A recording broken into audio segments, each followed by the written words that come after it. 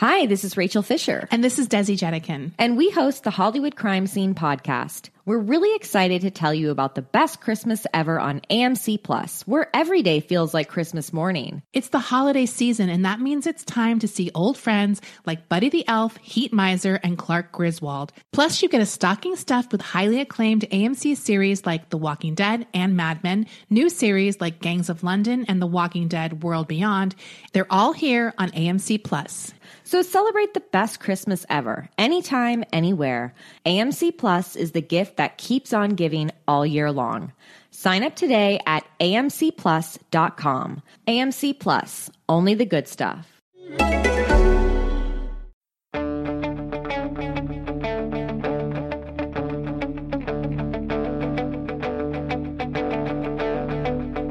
Ich warte seit Wochen auf diesen Tag und tanz vor Freude über den Asphalt, als wär's ein Rhythmus, als gäb's ein Lied, das mich immer weiter durch die Straßen zieht. Hello and welcome to Gegenpressing, the German football podcast from the Football Grad Network. I'm your host, Bryce Dunn. We've got another exciting, action-packed podcast for you this week. We're going to be discussing Axel Witsel finally over the line with Borussia Dortmund. That seemed to go on for ages, didn't it? But then we move on to RB Leipzig, talking about whether their squad is, in fact, good enough to push on this year. It's looking a bit threadbare, isn't it, according to some? Then we move on to Bayern. They've sold Vidal to Barcelona. What are the consequences there? Another selling club, it will be Mainz. We're going to talk about them and their transfer business this season, and then move down the leagues. As we've seen, Zwei Bundesliga return this weekend. We'll discuss how Hamburg and Cologne got on, and then, of course, we'll talk about 1860 and Liga 2. Well, joining me this week, as always, we've got Manu Vet. Manu, how have you been? Yeah, pretty good. I'm really happy that Witsel story is finally done. I'm not gonna lie, I had an article ready and waiting, just to wait for the final details for a few days now. So I'm happy that's finally done and we can finally talk about it. So I'm excited about that. But other than that, it's been a nice week. It's a long weekend over here in Canada, so nice and relaxing. Oh, lovely. That's good to hear. Good. It's been lovely over in the UK as well. The weather has returned with scorching heat, which is nice. And I think we've just got to enjoy it while it lasts. Chris Williams is also here. Chris, are you enjoying this fantastic weather that we're receiving? I'm going to say no now, Bryce. It's too hot. Scrooge. In the evening, it's too hot. I don't mind it in the day. But as we record this, it's 5 to 9. It must be about, I'm going to say 40 degrees. Don't even know what that is in Fahrenheit for our overseas listeners. It's going to make up a random figure, 120. That's how hot it feels. And at nighttime should be cool. Daytime red hot. So I'm not a fan at the minute, Bryce. And do you know why British people don't like the weather? Because it changes. Tomorrow is supposed to be 15 degrees cooler. How's my body meant to react to that when it's 15 degrees cooler one day? I want it to be constant. If it's constantly hot, I'm all right. Anyway, that's enough wedding. That's because it's my anniversary today, Bryce, as well. That's enough weather ranting. That is definitely enough weather from Chris Williams. I think, well, let's talk about the news, the football news. And yeah, Chris, we'll stick with you. This Axel Witsel deal that Manu mentioned, it seemed to be, well, it seems to be one of the longest transfers I remember in a while. We've discussed for weeks now about this happening, but a good move for Dortmund going into the season now, a bit of bite in midfield. Yes, I think Ademola Lookman overtakes this transfer now as, is it happening? When's it going to be released? So yeah, it was Axel Witsel, the long, when's it happening? Is it happening? That's now been taken over by Leipzig, who we're going to speak about in a bit. Yes, I think it's good. My only fear for Borussia Dortmund is Julian Weigl about to make his way to Manchester City? That's my only concern now. Yeah, that's the main one for Dortmund. Is Weigl going to go? But I think they've.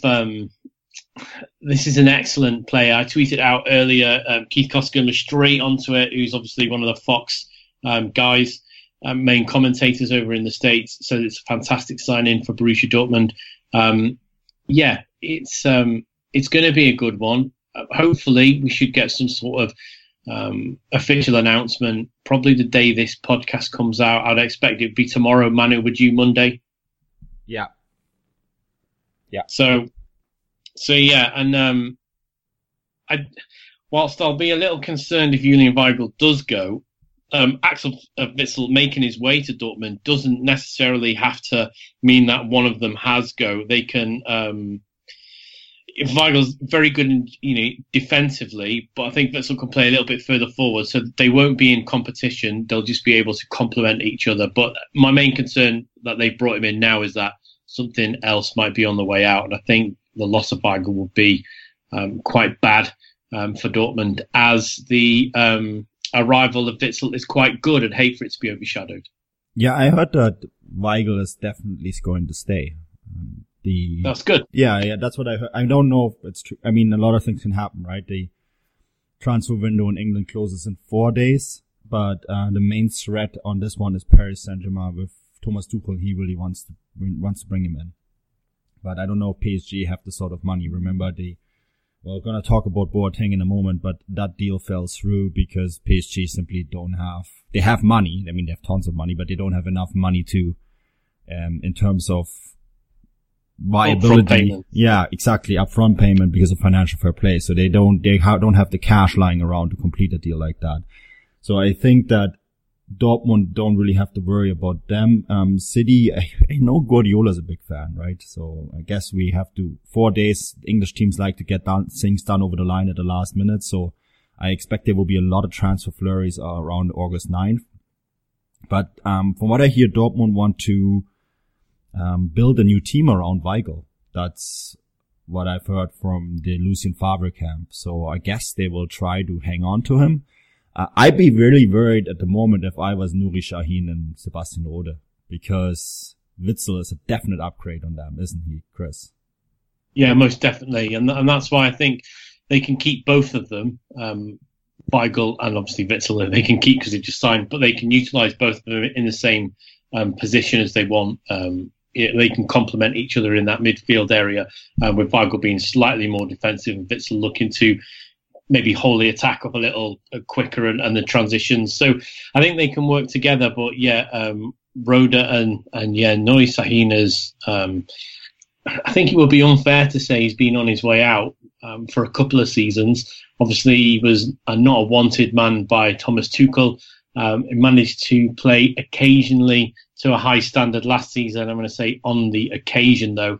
It feels like he's been there for absolute years, doesn't it? And we haven't seen the best of him for a couple of seasons now. Yeah, absolutely.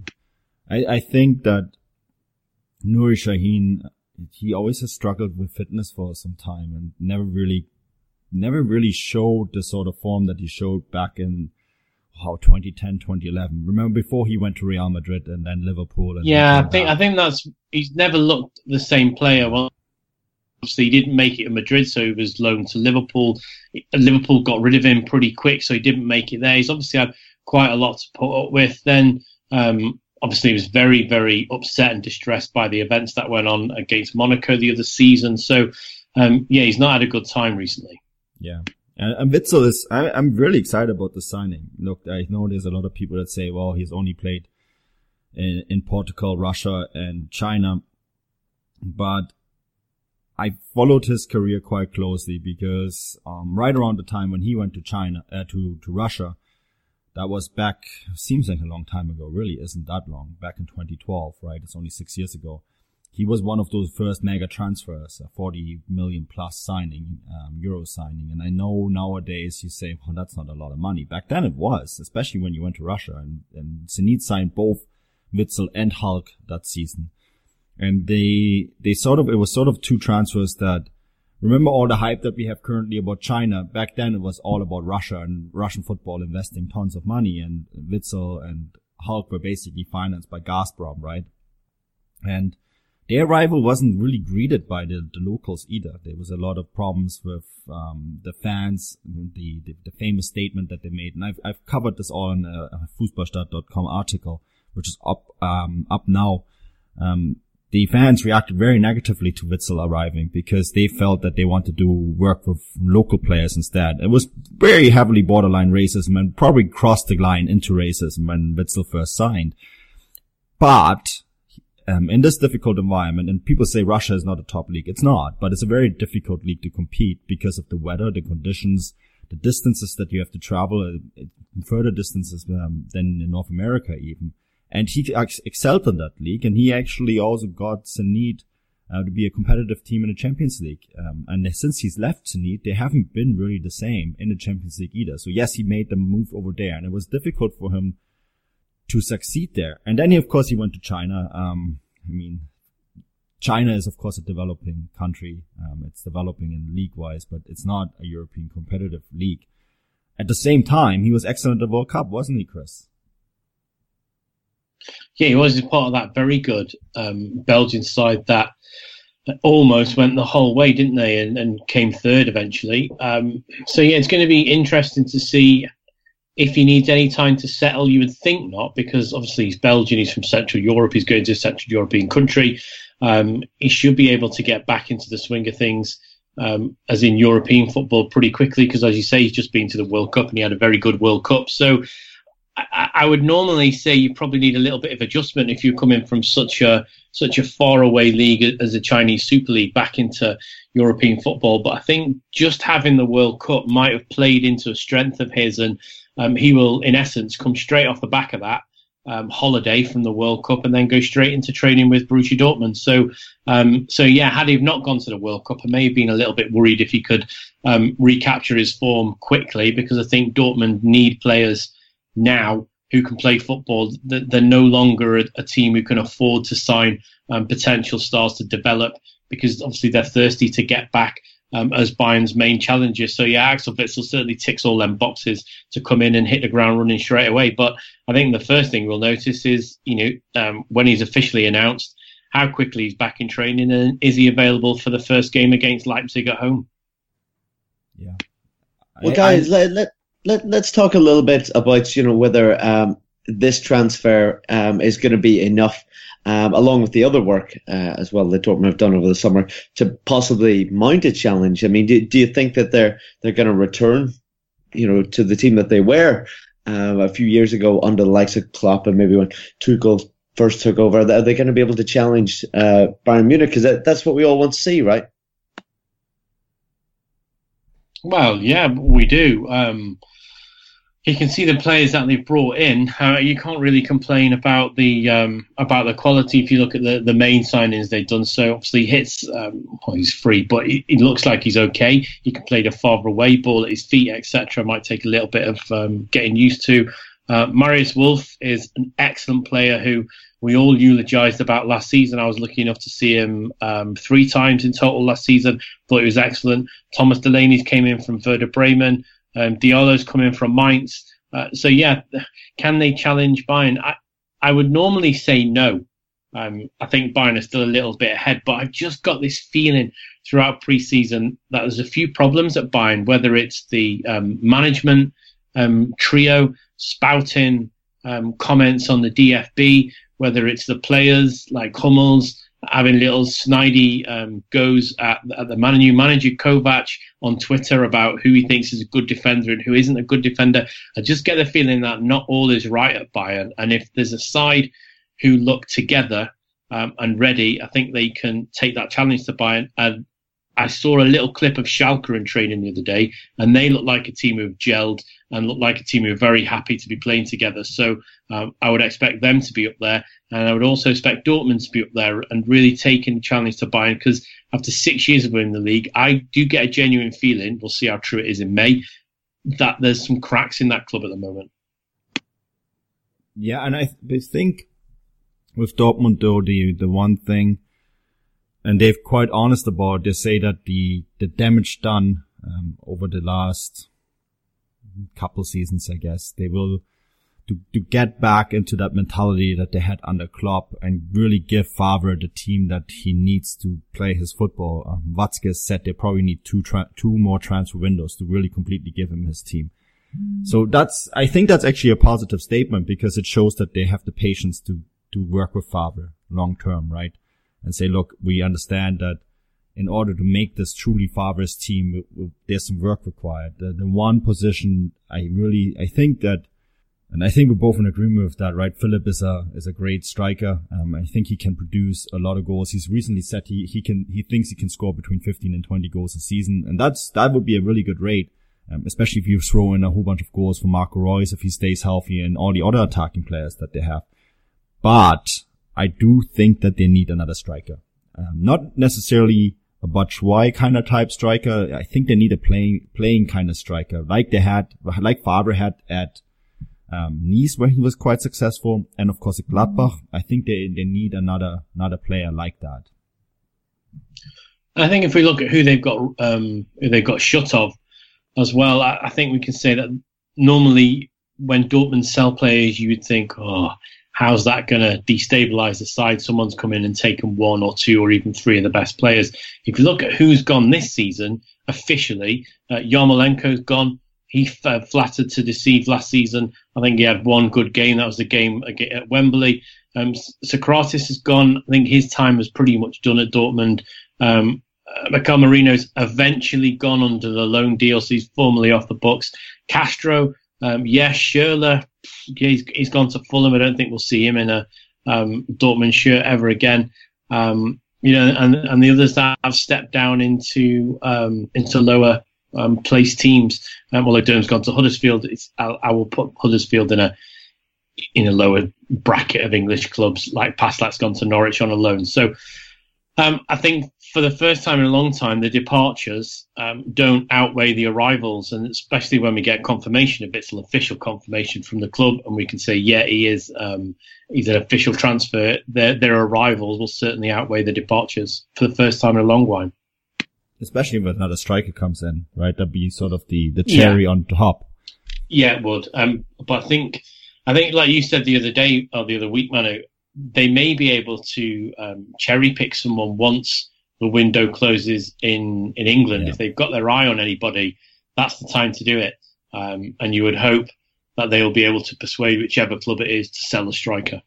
And especially the way Favre plays, they wouldn't necessarily need to have someone who would gel right away, right? Because I feel that they almost don't want that one guy that scores 30 goals. It feels almost that they want to have more flexibility up front, which is, makes sense in a lot of ways. Yeah, it does. I think the days for Borussia Dortmund relying on Aubameyang to net 30, 31, 28 goals a season, I think they know that now that's got to be spread through. So can Philip get 15? Can Royce get 12? Can some of the midfielders chip in with more goals? Can some of the wide players do it? That's what Schürrle was brought in for. Can he add to that goal scoring ability? No, he couldn't, so he's been shipped out. Dortmund are trying to find different avenues from goals rather than just pinning all your hopes on one man, because either he leaves, like Aubameyang did, or he gets injured, like Batshuayi did right at the end of the season. And guys, we talk about them possibly needing a striker. Is there any rumblings as to who may come in, or any rumors going on, or do you guys know anything that we don't? There's tons of rumors. Too many. So I think they probably have a list of names, but I don't think there's anything out there where you say, okay, this is going to be the one that makes sense. Today there was a rumor about a Brazilian kid that no one ever has heard of that's possibly going to Dortmund. And there's Gamero, the guy from Atletico Madrid, was apparently joining them. Every day there's a new rumor. So I think we can leave it at that. This might be something where they're going to completely surprise us.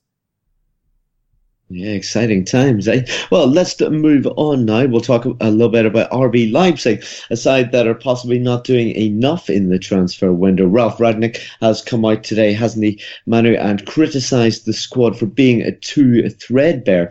Do you agree? Do you think that they haven't invested enough? That they haven't spent a lot, have they?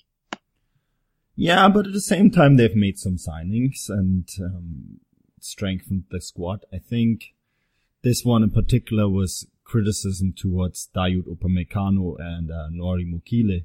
Nori Mokile, of course, a new signing this summer. And Rangnick said that they didn't do enough during the summer to train. They didn't, I quote, they ignored the training plans that they were given during the summer, and as a result, they now have picked up injuries. Now, I mean, last season we chatted many times when they were playing in the Champions League that their squad seemed a little thin. And I think now, given that they're playing in the Europa League and they have to, it's a long way for them to the Europa League group stage. They're not embarrassing themselves like Freiburg did last year, right? On the path there. They did a really short process with Hacken in that second qualification round. They're now playing Universitat Craiova in the third round, but that's a lot of additional games. And the Europa League is a lot of additional games, and Leipzig will not throw away the Europa League the same way than a lot of teams last year did. And I think the Bundesliga teams in general are going to take that competition a lot more serious this year than they did in the previous year. But to take that competition more serious, you need a bigger squad, right? And Chris, that's how many times, I mean, we'll sound like a broken record. Have we said last year, they're great, but they have a squad of about 22 players, which is just not enough. Yeah, and I'm surprised that they haven't strengthened as much as they needed to. I know, obviously they're having troubles with Upamecano, who's not done his homework, which I think is a great thing for any manager or coach to say. But Rangnick's come out and said he needs at least 18 on the roster for the Bundesliga, the Pokal and the Europa League. I mean, I still don't even think that's enough. He seems to say that, he's got 2 full professional squads, but right now he doesn't even have 1.5. I'd say right now he's probably just about got 1 that can mount a serious challenge on either one of those 3. Certainly not all. And as the man said himself, it's going to be difficult to dance at 3 weddings. I love that quote. Nicely done. Chris, you mentioned Lookman, saying that this is being dragged out. Do we know if we're any closer to that deal being completed? Not at the moment. No, I mean, there's all sorts of unofficial rumblings. Like, we know a couple of people that have got good connections at Everton who said, yeah, it's pretty much done, but I've not seen anything, certainly from my contacts over at Leipzig, that say they've reached an agreement with Everton. Everton have been quite resolute about how much they want for the player, because he is a good player and they are prepared to work with him. So the ball is in Leipzig's court. If they want to come in and pay the money that Everton want, then we've been assured that he will get his move. However, if they don't go in, if they try and hardball Everton and try and get him for as cheap as they can, then I don't think they will get him. However, everybody loves a bit of drama. If you go onto the Everton website at the moment, you can't get an Ademola Lookman shirt from official sources in the away strip, but you can in the home strip. So either somebody's made a mistake or the latest kit's not available for a player who's on the transfer list. You make your own decision on that price. I don't know about you guys, but I always enjoyed it when you're on transfer deadline day. You would hear somebody works in the team shop and he started to print up Ronaldo on the back of Barcelona shirts or something like this, so it means it must be done. I hope it's a bit of that drama closer to the time. But Manu, we've seen RB Leipzig and RB Salzburg obviously exchange players in the past. Is there any possibility of that happening in the next few weeks? Yeah, I reckon that there is still a chance that they could sign Amadou Haidara, who they rate really highly. I know there's also English clubs that are interested in him, but I think he makes a lot of sense. And they need a midfielder. They really do. They need someone to replace Naby Keita, because that's going to be a big hole left, right? And I think Haidara would be an excellent signing in that regard. But then there's also the rumors about Sebastian Rudy possibly heading over there, right, Chris? And I think we both agree that would be a fantastic signing as well. And another one is Tyler Adams. He plays in New York for the other Red Bull franchise. I guess that's the perfect term for it. and he's a really highly rated American player. He's 19 years old, and I mean, we've seen recently that Bundesliga teams have, really started to scout Major League Soccer for players. I mean, one of the biggest transfers in North America, Bayern just signed Alphonso Davies, right? So there's a lot of Bundesliga teams keeping an eye on that league as it's growing and producing their own talent. So there's rumors that Tyler Adams might be on his way over from RB New York to RB Leipzig. So I reckon they will sign at least another 2 or 3 central midfielders, because I think that's where the biggest weakness in the squad is at the moment. On top of Lookman, I'm still positive that deal gets done. And that's one of Rangnick's main concerns at the moment. If you look at, you've spoken to German press, etc., that they are desperately trying to find a Naby Keita replacement because they know what they've lost, and that hole will need plugging in the central midfield area. Yeah, stressful times over at RB Leipzig trying to get in new players, but I think you're right as well, Manu. I can only imagine they'll get a few other deals over the line before the end of the month. But guys, I got to put this question to both of you. I mentioned, do we see Dortmund mounting a bit of a challenge on the league this season? They were challenging Bayern. How well do we see RB Leipzig getting on this season? I mean, 2 years ago it was fantastic, wasn't it? Last year we've seen some fantastic moments from them, but it just seemed like they were, dancing at too many weddings. Yeah, I mean, I know Manu and I probably think the same on this. Until RB Leipzig strengthen properly so they can fight on at least 2 accounts, I think maybe you can probably discount the Pokal. If they can challenge, unless they can make a decent challenge on the league and the European competition, they will fail on both unless they prioritise one, which I don't think they're prepared to do. So if they're going to fight for the league and they're going to fight for Europa League half and half, then I don't think they'll make Champions League qualification this coming season. I don't think they're good enough to get fourth with the squad they've got at the moment. And I think they're probably good enough to go as far as they did last season in the Europa League, which is a quarter-final. Yeah, I think there's work to be done for sure. And I'm pretty sure they will put in the work. I think the money is there to spend. A lot of the money for the Keita deal isn't spent yet, right?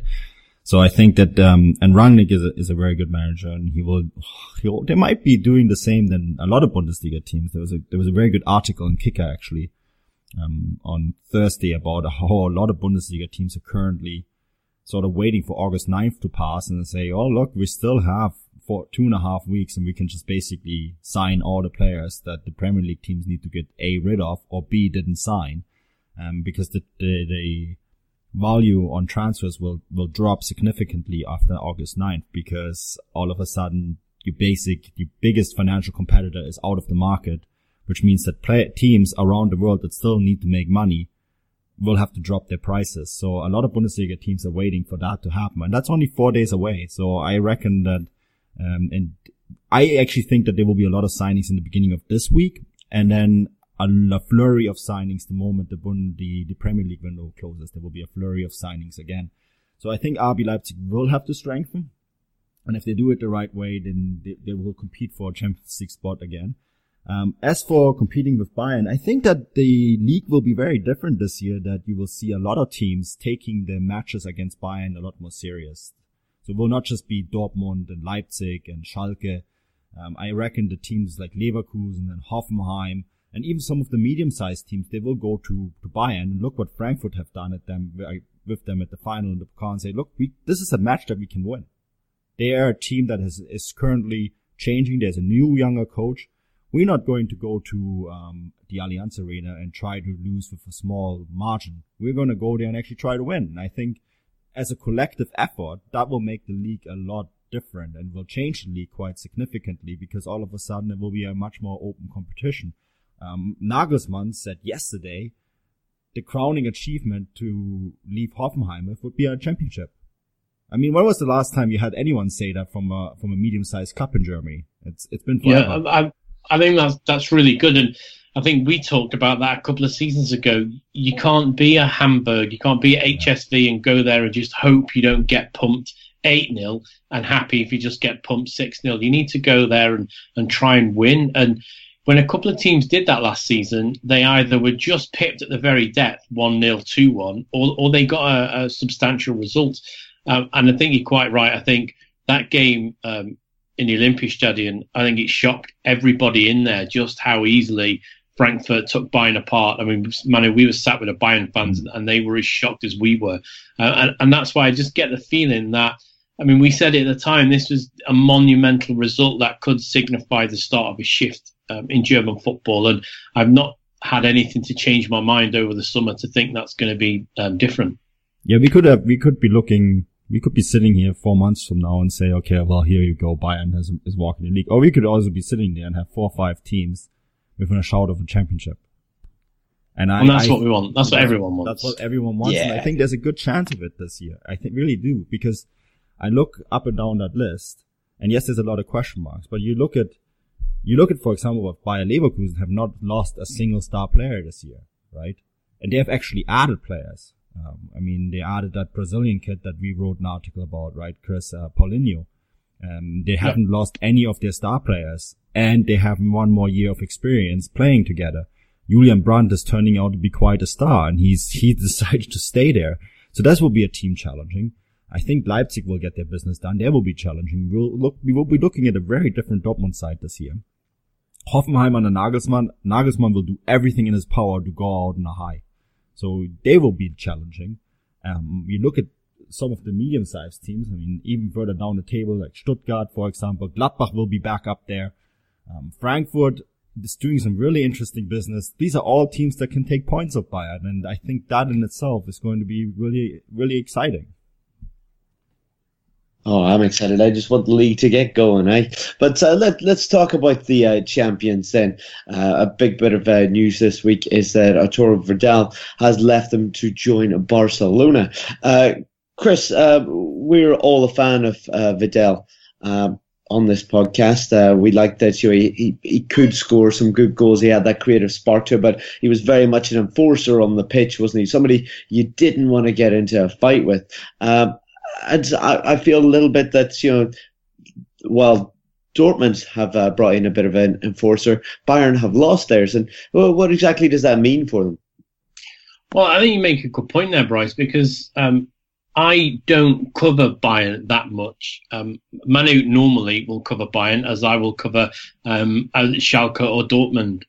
But last season, I was lucky enough to cover them. I think it was 3 times, Manu, wasn't it? Mm-hmm. Yeah. And each of those 3 times, Arturo Vidal was my man of the match. Yeah. For those 3 occasions where I got to sit down and watch Bayern live and cover them and write a match report about them, head and shoulders above everybody else, Arturo Vidal was man of the match.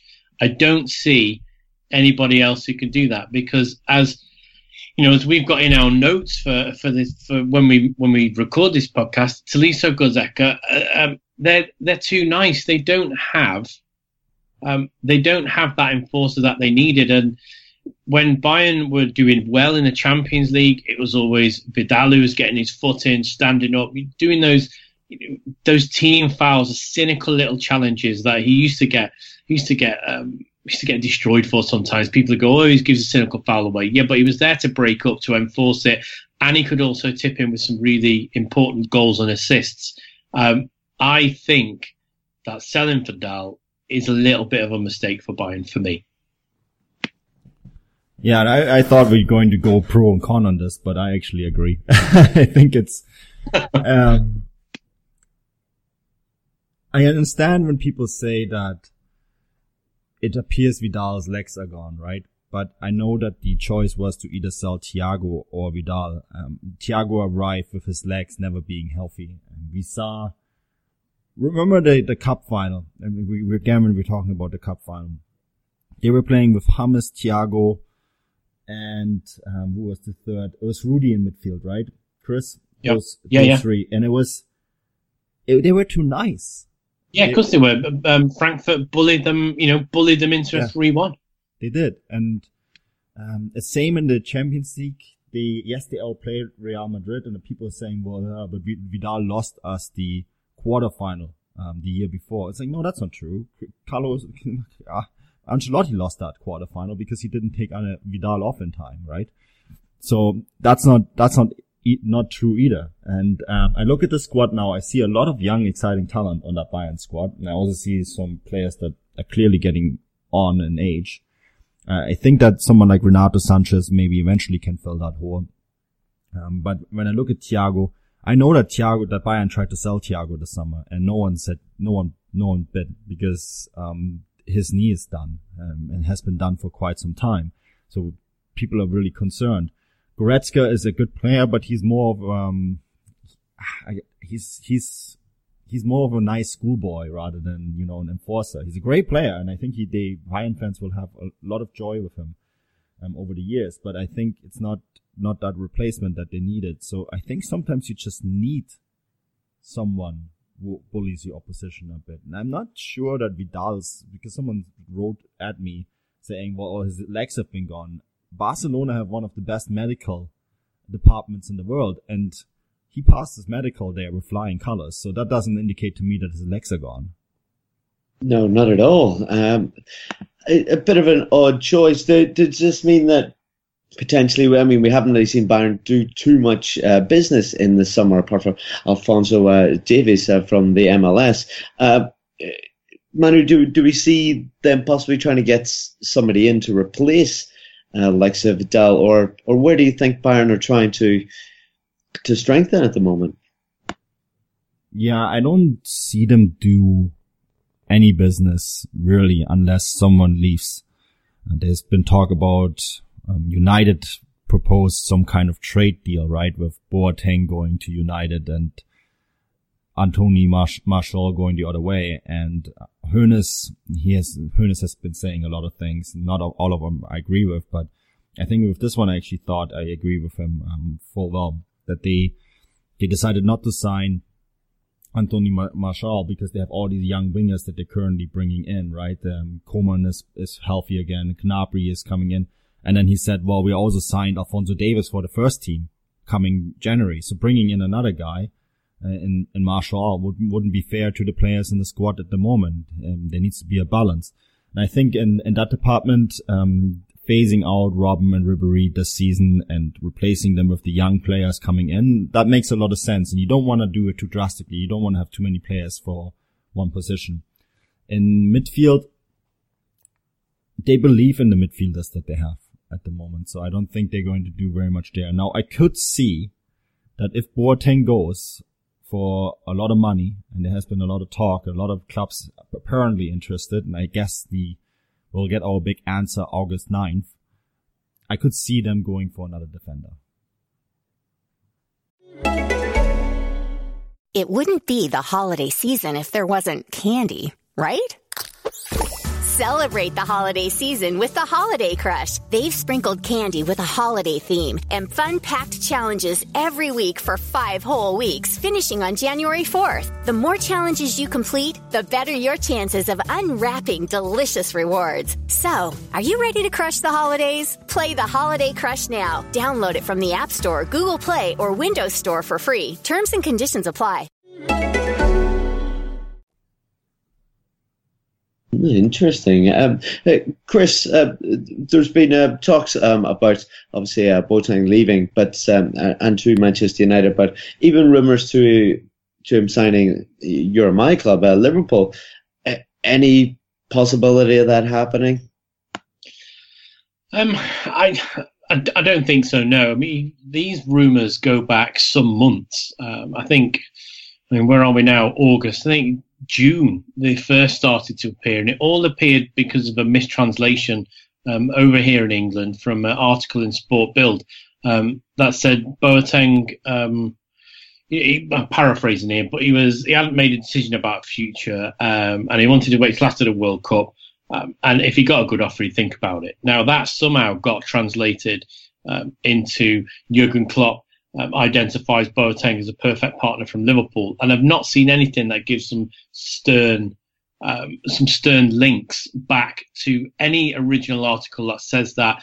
The only newspaper, call it that, appears in the UK isn't really a newspaper, and what I can say is probably no. My gut feeling is that no, he won't. Now, obviously, if he signs tomorrow, I just can't see it. Liverpool have said that all their summer business is done. Boateng doesn't fit the style of a Klopp player for me. So I'm going to say no, Bryce. And also we're talking about players whose legs are gone. Boateng hasn't managed to play more than 20 Bundesliga games, I think, in the last 3 seasons. Again, that's why he doesn't fit, Klopp's style. I mean, look at what he had. It almost turned into Liverpool pod, but last night Liverpool played Napoli, and the centre backs were up running around. The wing backs were doing high presses, and this is after training twice that day. So I don't think Boateng fits Klopp's model at all. Yeah, and think why Bayern are kind of desperate to sell him. It does feel a little bit like that. So, well, we'll just have to see where he ends up, whether it's France or England or maybe somewhere else. But guys, let's talk about Mainz. They've sold another one of their players. He's come across the water over to England to join Newcastle. This is Yoshinori Muto, who played very well for Japan in the World Cup. But what type of player are they signing here, Manu? He's obviously a striker, been in the Bundesliga for 3 years. But for anyone listening that may be a Newcastle fan, tell them exactly what they're getting. Yeah, they're getting not an all-in-all striker. They're getting more of a deep-lying forward, bit of a mix of a playmaker and a striker. It's a player I really like. At the same time, I think he and Mainz were ready to move on. And Mutu wanted a move to England, has been a dream for a long time, and Mainz were quite happy to take the English money and invest it in other players, because I think what we're seeing at Mainz, and I think this is actually the thing that we want to maybe focus on a little bit more, is there's a really interesting shift in how Mainz are currently signing players and what kind of players they're signing, because they were a little bit of a boring team at times to watch last year. And at times, all the time. At times, yeah, okay, that's better. Just try to be diplomatic here, Chris. But I think it's really fascinating when you look at the players that they're signing, have signed, and are about to sign. It's really interesting how they've used the money that they've got. I mean, they also sold Diallo to Borussia Dortmund, right? The centre back, and Suat Serdar, the midfielder, to Schalke. And they've been getting a lot of money for these transfers. But when you look at the players, and they brought in Jean-Philippe Mateta, I know Horst Stewart, he was really excited about this particular signing, but they also brought in Pierre Kunde from Atletico Madrid, Musa Niakata from Metz, and Philipp Mwene from Kaiserslautern, and then they promoted Ridley Baku, a central midfielder from their own youth team, and they're currently in the process of signing Spanish left back Aaron Caricol from Espanyol. He's 21. So some really all young players. I did a scouting article on Mateta. There will be one on Pierre Kunde soon as well. It's a very good signing. Thomas Farines, who watches both the League 1 and League 2, I asked him why he watches League 2. Guess it's his job as a scout. He's been over the moon over this sign. He says Mainz have picked up a jewel right there. So I think it's really interesting how they're completely changing the entire philosophy at this club, and they're basically selling the players that are worth something, but don't really seem to fit that new philosophy, right, Chris? Yeah, and I think Sandro Schwarz will play maybe a different style of football than we saw last season. I mean, Mainz were, as you say, at times they were awful. And I'm hoping they can be much improved. And I think, yeah, it is key with the people they've brought in. Especially, with the top 3 players they've brought in, 2 from France and 1 from Spain. I think maybe we might see a different Mainz this season. Maybe one, if we cast our minds back, that played in the Europa League, which was an altogether more exciting side to play. And if I think back, I think it might be 2 or 3 years ago now, I went to see Mainz against Stuttgart at Mainz, and I thought they played very, very well, and their style of football was a lot better. So if they can get any way near back to that, I think it would be a lot better for them, because it's located in a nice part of Germany. It's just outside Frankfurt by an hour. The city of Mainz loves its football club. If they can pack out that stadium with some really good football, I think everyone will be in for a treat when they watch them. And watch out for Ridley Baku, 20-year-old German youth international. there have been a lot of big offers this summer from English clubs that wanted to sign him. And yeah, he's decided to stay. He's one to watch. He's really one to watch. And 47 junior Bundesliga games he's played. He scored 14 goals and 7 assists. Very good player. He's already played for Mainz's second team in the Regionalliga Südwest, the 4th division, and will be basically a centerpiece for Mainz next year. So another youth talent coming through the ranks. So yeah, I'm really excited to see him, and it's really exciting that Mainz were able to hang on to this talent because yes, there were tons of clubs from the United Kingdom that looked at him and wanted to bring him over. And I think for him, it's probably also better to stay in Mainz to make that next step in development. I mean, right now we're seeing English players going the other way, right? To the Bundesliga to play there because they know that the style of football, A, fits the style, that English youth clubs want to play. And B, they pretty much guarantee playing time because the Bundesliga loves playing young players. I think, go back to the original question regarding Mutu, and I'm in full agreement with you, Manu, that I think it's worked wonders for Mainz, that they've probably got just over half on top of what he was worth. I mean, what did he go for? Around about 11 million euros, probably worth, I'd say, just under half of that, really, without the Premier League, should we call it a tax? Yeah. Premier League premium. If Mutu had gone elsewhere inside of Germany, you're probably looking at maybe 7 million euros at a push. So for them to get almost 11, I think is excellent. And have they lost anything? No, because as Manu's quite rightly said, I think the time has come for those, for Mutu's one of those players to make his way, and the paths are on a different setting now for both player and club, and I think they've done a fantastic deal by getting that much money for him.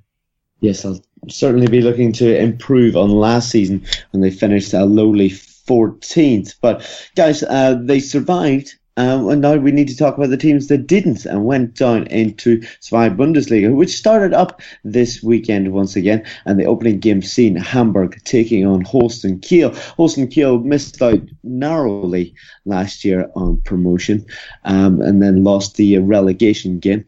But Hamburg, it wasn't a good start. They've continued with their losing by losing 3-0 in their opening match on Friday night. Chris, a disastrous start.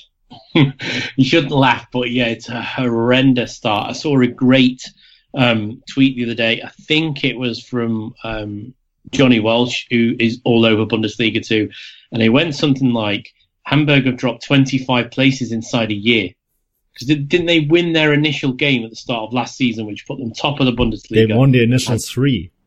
They won their initial 3 games. They are top of the Bundesliga, and now they're rock bottom, or they were rock bottom of Bundesliga 2. In fact, just looking at the rest of the scores, they are still rock bottom. Yeah. So, yeah, a terrible start for them. And it's only one game, isn't it? But if you counter that to the start that FC Köln had, away at Bochum, then that is really what you should have seen Hamburg do. I'll be massively interested to see what happens next week at Sandhausen, because if there's any sort of slip up there, we could be looking at something monumental happening again. Yeah, Spiegel headline today: Hamburg lose again at the bottom of the league again, but will be promoted nonetheless.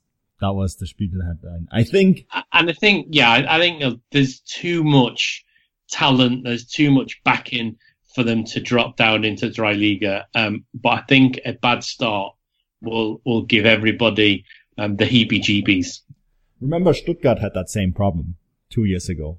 They had a horrible start at Bundesliga 2 Live. It can be difficult. I mean, Köln are a bit more used to it. This is not a slant to Köln. It's just that they have spent more time in the second division than Hamburg ever. Because, I mean, this is the first time ever Hamburg had to deal with this. So Köln, I think, as a club, we're more prepared of what was going to happen, right? And, therefore we're able to make that transition a bit easier and didn't lose. And I wrote this in the Bundesliga 2 preview on Fußballstadt.com. They didn't lose quite as many key players. And also players like Hector and Horn saying, look, we're going to stay here and we're going to repair the damage. I think that really helped going into that second division under a much different light than it was the case in Hamburg. Although Hamburg, of course, kept some key players as well. But I think that first match in Bundesliga 2, you go in there, right, and you say, okay, well, obviously this is a division down. This can't be too difficult, right? Can it? And then you realize, well, you're basically playing a club that almost got promoted last year in Holstein Kiel. It's a derby. There's a rivalry between the two cities. Kiel and everyone in this league will want to beat Hamburg. So you can't put your foot off the gas ever.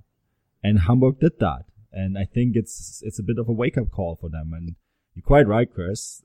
What they're going to do with that will be, of course, now decisive. Are they going to take a lesson from it? How are they going to respond from this result next week when they play against Sandhausen? I mean, Sandhausen is going to be a real wake-up call for them. This is the smallest town, excluding Hoffenheim, because I think Hoffenheim are basically a Sinsheim-based club, right? Excluding Hoffenheim, they're the smallest club in the two first divisions in terms of population base. There's only 14,000 people in Sandhausen. The entire village will be there to watch Hamburg. And I think that's going to be quite a wake-up call for a lot of people in that state, in that club. And they should have been well out of sight. I watched the first half of that game before I had some work to do. And they should have been 2 up inside of 15 minutes. But the problem they had that rolled over from last season is they just can't score still at the moment. Or in the first game, they just couldn't score. And that's the problem they had all last season. Really, at half-time, they should have been 2-0 up. Yeah, this is it. I mean, Manu, if we look at the table after this first game, yes, it's only one game, but that convincing victory, they're doing rather well considering they lost Marcus Anfang to Cologne over this summer. Do you think they can possibly go up this year? No, I wrote this in my preview. I think. Yes, it doesn't look great for Hamburg, and this is, we all laugh, and rightly so, but I think they will go up at the end of the season, and Köln will too. I think they will both be promoted. And then that means that they really is on here, really all the other clubs are fighting for a promotion, relegation, playoff spot, and Kiel had a big turnover in the summer. You can make up for a turnover like that in one game, but over an entire season that becomes a lot more difficult. And you will see in Bundesliga 2, teams that win the league lose a lot more games than it is the case in the first division or any really division in any league in Europe, because it's a very balanced league. And I think Stuttgart lost 10 games in the year that they were down and still won the league, right? For around 64 points, if I'm not mistaken. So I think that's just the reality of, even if you are a top club in that second division, you're still dropping points. You're still going to lose games. And I remember Fortuna Düsseldorf, for example, they went through a slump when I visited them in November, and then they won the league in the end last year, right? So this is just the life in the second division. And that's why a lot of people watch it. And someone like Johnny Walsh has a podcast on it now, and has made a living out of reporting from the league because it's exciting. You don't know what result you're going to get week in and week out. But in the bottom line for me is that Hamburg and Köln are going to win this competition. I'm with Chris. I think that Köln are going to win it, and Hamburg will probably come in second. Yeah, I think you'd probably not get great odds on those two if you were a betting man, would you? I think it's a bit of sensible betting there, if anything. But let's talk about Liga 2 and 1860. Do you think they'll get promotion this year after a whopping victory over the weekend? No, they will not. I think, and this is the reason really why I put Liga 2 down there, is because it is maybe like Bundesliga 2, just a really fun league to watch at the moment. And the clubs that you have in the competition, and we alluded to that before the season started, right? There's a lot of history and tradition in this competition at the moment. And only 3 of the clubs in the league, and that's Energie Cottbus, newly promoted Energie Cottbus, by the way, Osnabrück and Karlsruhe actually managed to win their first 2 games. The remaining 17 teams either lost one or drew one of the first 2 games. And it makes really nice reading on the table. But yeah, it's a very even competition. And like Bundesliga 2, I think there will be lots of ups and downs between the different clubs. And I think the other thing, and if you don't know this competition well, and you listen to this for the first time, you're like, Liga 3, third division in German football. The great thing about this competition is the stadiums. There's some really, really cool stadiums to visit. I mean, the Grünwalder Stadion, I think, should be number 1 on everyone's bucket list. But then there's Kaiserslautern's home ground as well. Cottbus have a fantastic stadium. Carl Zeiss Jena have, the only stadium in Germany that still has a wooden stand. So that's a fantastic one on the bucket list too. Rostock is a great place to go watch football at. All these places have a lot of history. Preußen Münster, a founding member of the Bundesliga, and are now playing in the 3rd division. And Chris, when we did the logo for the Fußballstadt preview, you said, "Who's the team with the Albanian eagle?" Right? Yes, I did. Yeah, that's Preußen Münster. It's one of the most traditional clubs in German football. And Karlsruhe, that's another stadium that people should go. Fantastic atmosphere there. So I think really what I want to highlight, and when I'm going back, I will be back in September and I will be doing some games. And one of the games that I'm really looking forward to, and we'll do a little bit of a preview when it happens, is Unterhaching against 1860, because that's the Otto Munich derby. And that's one of those matches that have a lot of history because they used to face each other in the Bundesliga as well. So it's just a really interesting league like that. So if you look into getting into German football, you're a bit disillusioned with the Bundesliga. Both the 2nd and 3rd division offer some really good alternatives. I've just looked up that badge, and yeah, Chris was right with his comment, wasn't he? And I've been looking up while you've been talking about all these different stadiums, and yeah, you've done a pretty good job at advertising the league and getting people to hopefully go and watch a few games. A lot of classic sides in there. Guys, I think that more or less does it for this week as we edge closer and closer to the Bundesliga starting and the Super Cup coming up. Chris, what have you got going on this week? Is there anything you'd like to point people in the direction of? Well, it's unbelievably still, or unbelievably now, I should say, even though we're still in pre-season mode for the main clubs. The Super Cup hasn't been played yet. The Community Shield has only just been played in England today. The Champions League and Europa League are on their 3rd round games. So I'm covering Celtic. So if there's any Scottish football fans listening, I'm covering Celtic's Champions League game, and I'm also covering Leipzig's game. So I'll be doing the previews for those, and you can find those both on Fußballstadt and footballgrad.com. And also we're pushing out our new preview image branding that is in line with the rest of UEFA's. So if you like it or dislike it, or you've got any opinions on it, just let us know on Twitter. Very good. Always plenty going on with you, Chris. Manu, you're always the same. We talked this time last week about how you might potentially have the week off. I know that didn't happen. Yeah, there's always something going on, isn't there? So yeah, Chris pointed out we have a lot of the post-Soviet teams that we cover on footballgrad.com. They have Champions League qualifiers this week, and then of course Europa League qualifiers. So Chris, myself, Andrew Flint, and Thomas Farines, we're covering all those games. They will be on footballgrad.com, fußballstadt.com. Really excited about the new images that Chris has produced. They look absolutely stunning. The first preview is already up on footballgrad.com, so you can see it there. And I think Chris also pushed out a tweet. So they look really great. Really excited to cover the upcoming season. And then of course reactionary to transfers. Axel Witsel profile is up. We're going to be reactionary to any deals that are going to be done, introduce the new signings in the Bundesliga, the Russian Premier League, the Ukrainian Premier League, and all the other leagues that we do, and the occasional profile. Yeah, so we're going to stay busy until the season finally kicks off, Bryce. No, I think that was never in doubt, was it? Guys, thanks a lot for tuning in. We always appreciate it. If you want to get in touch with the podcast, you can find any of us on Twitter.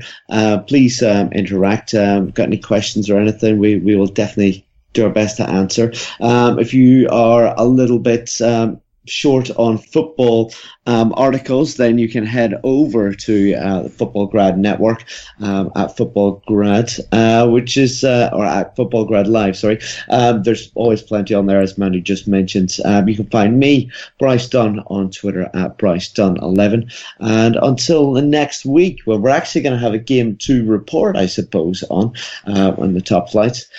Auf Wiedersehen.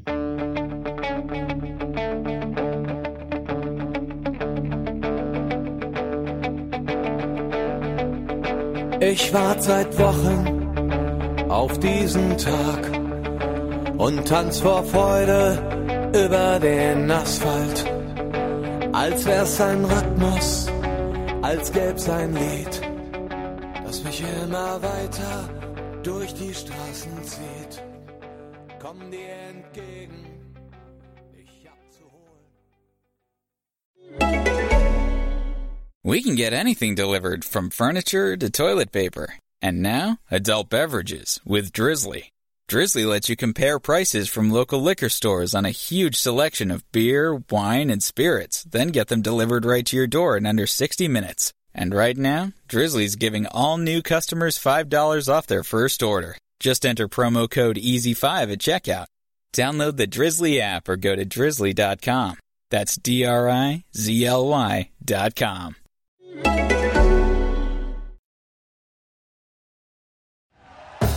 Thank you for listening to Believe. You can show support to your host by subscribing to the show and giving us a 5-star rating on your preferred platform. Check us out at Believe.com and search for BLEAV on YouTube.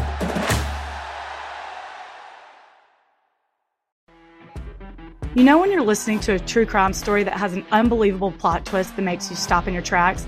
That's what our podcast, People Are the Worst, brings you with each episode. I'm Rachel. And I'm Rebecca. We're identical twins who love true crime cases that make you say, didn't see that coming, and we hate the people responsible for them. Listen to People Are the Worst now on Apple, Spotify, or wherever you get your podcasts.